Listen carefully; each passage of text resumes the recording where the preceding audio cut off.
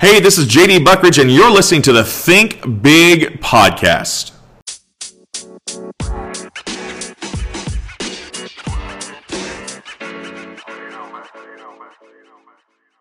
Hey, it's JD Buckridge with the Think Big podcast with Higher Vision Coaching, Training, and Consulting, and I've got my friend Russell Harbaugh with me today. And so Russell hosts a great podcast as well called The Caffeinated Leader. What does that mean to be a caffeinated leader? I got to know that first and foremost. A couple different things.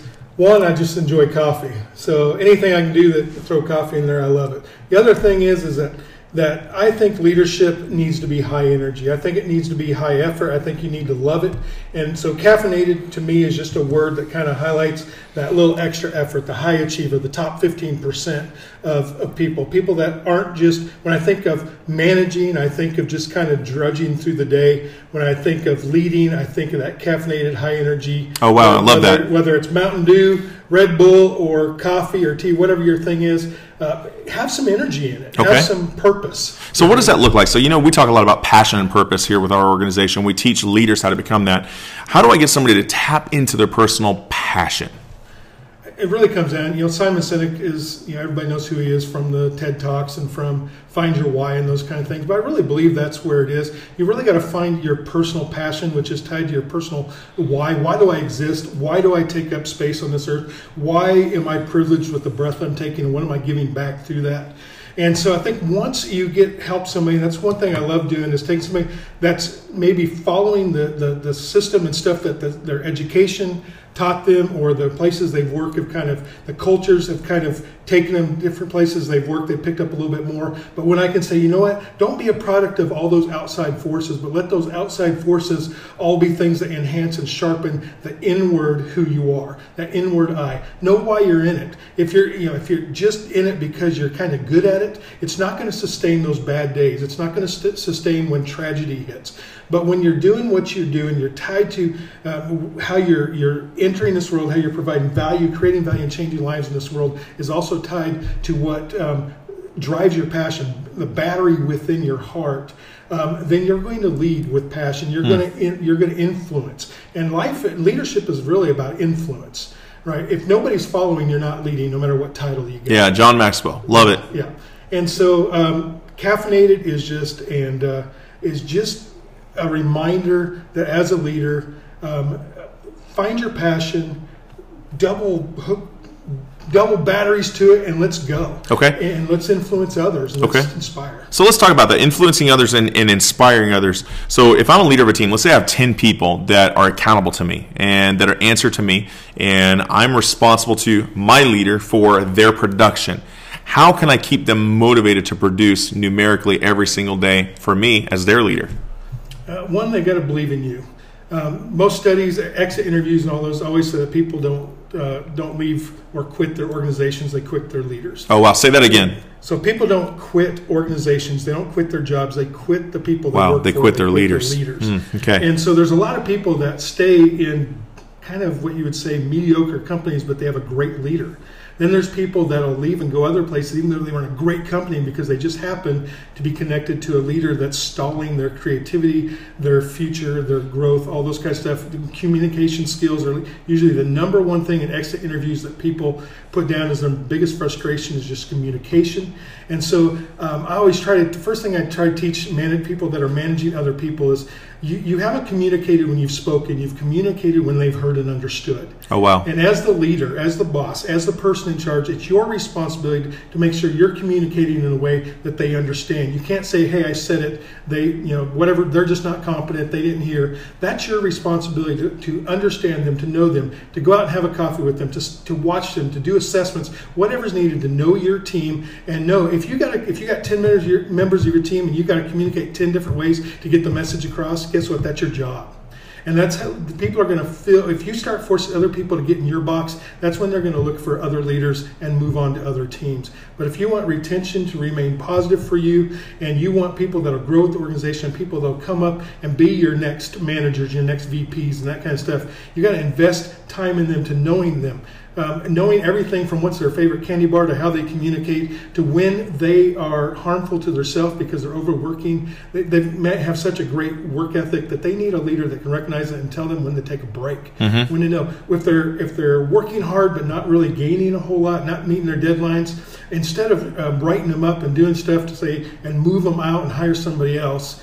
You need to invest, okay, what's going on there? It's not for lack of effort. We always look at people and think, oh, they're just not working hard.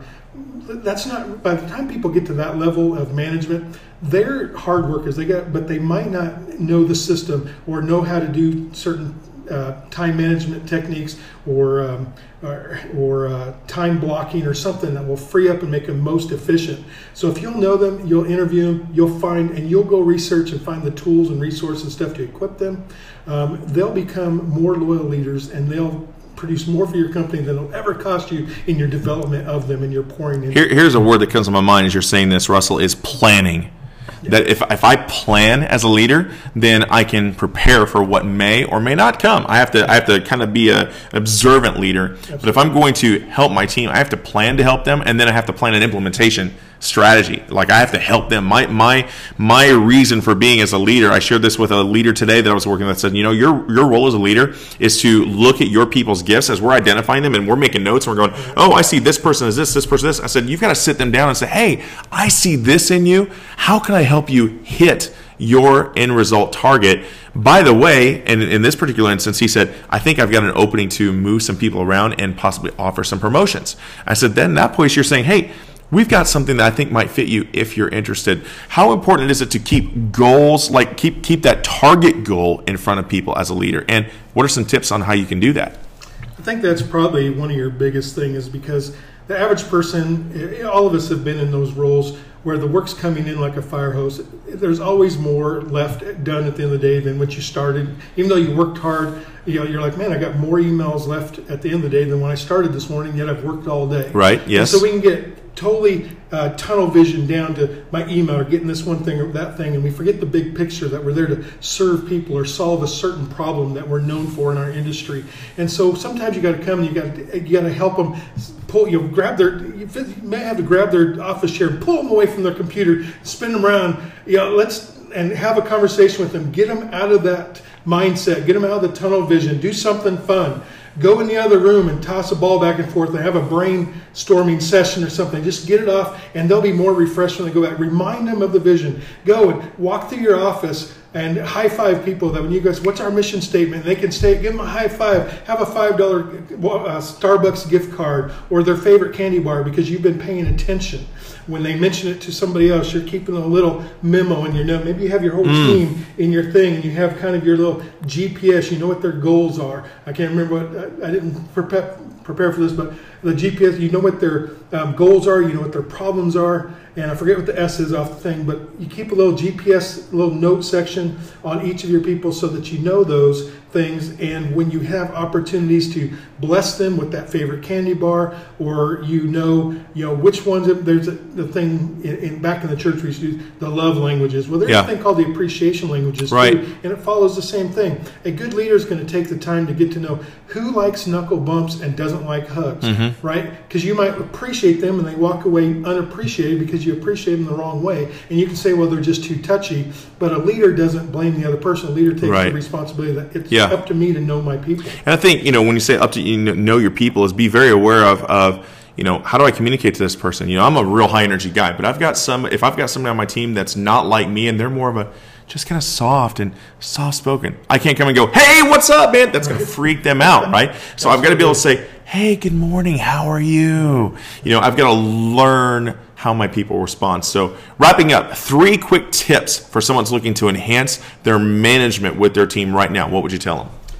I would say, going back to a book called The Ideal Team Player by Patrick Leoncini, I would say you need to work in 3 areas with your team. And it would be better if you could work in the recruiting them before they come. But a lot of times as managers, we inherit a team and they might not have all these. But you want a team for a great culture. They need to be hungry, they need to be humble, and they need to be smart. And the short part of that is they need to be hungry enough to take responsibility for their own development and for their KPIs and for the things that need to be done, so you don't have to write them all the time. You need to be able to trust them when you're not there. You need to develop that.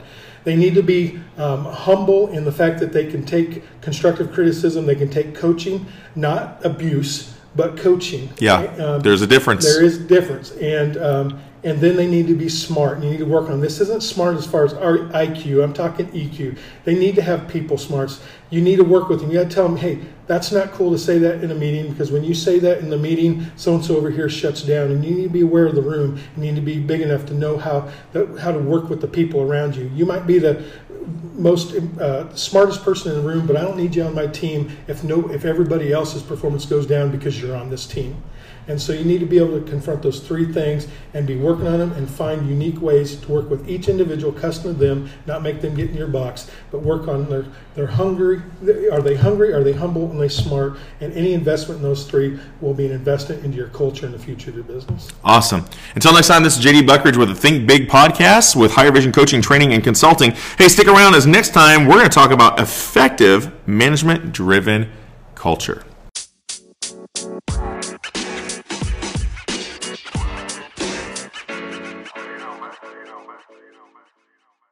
Hey, until next time, this is JD Buckridge, and you've been listening to the Think Big podcast.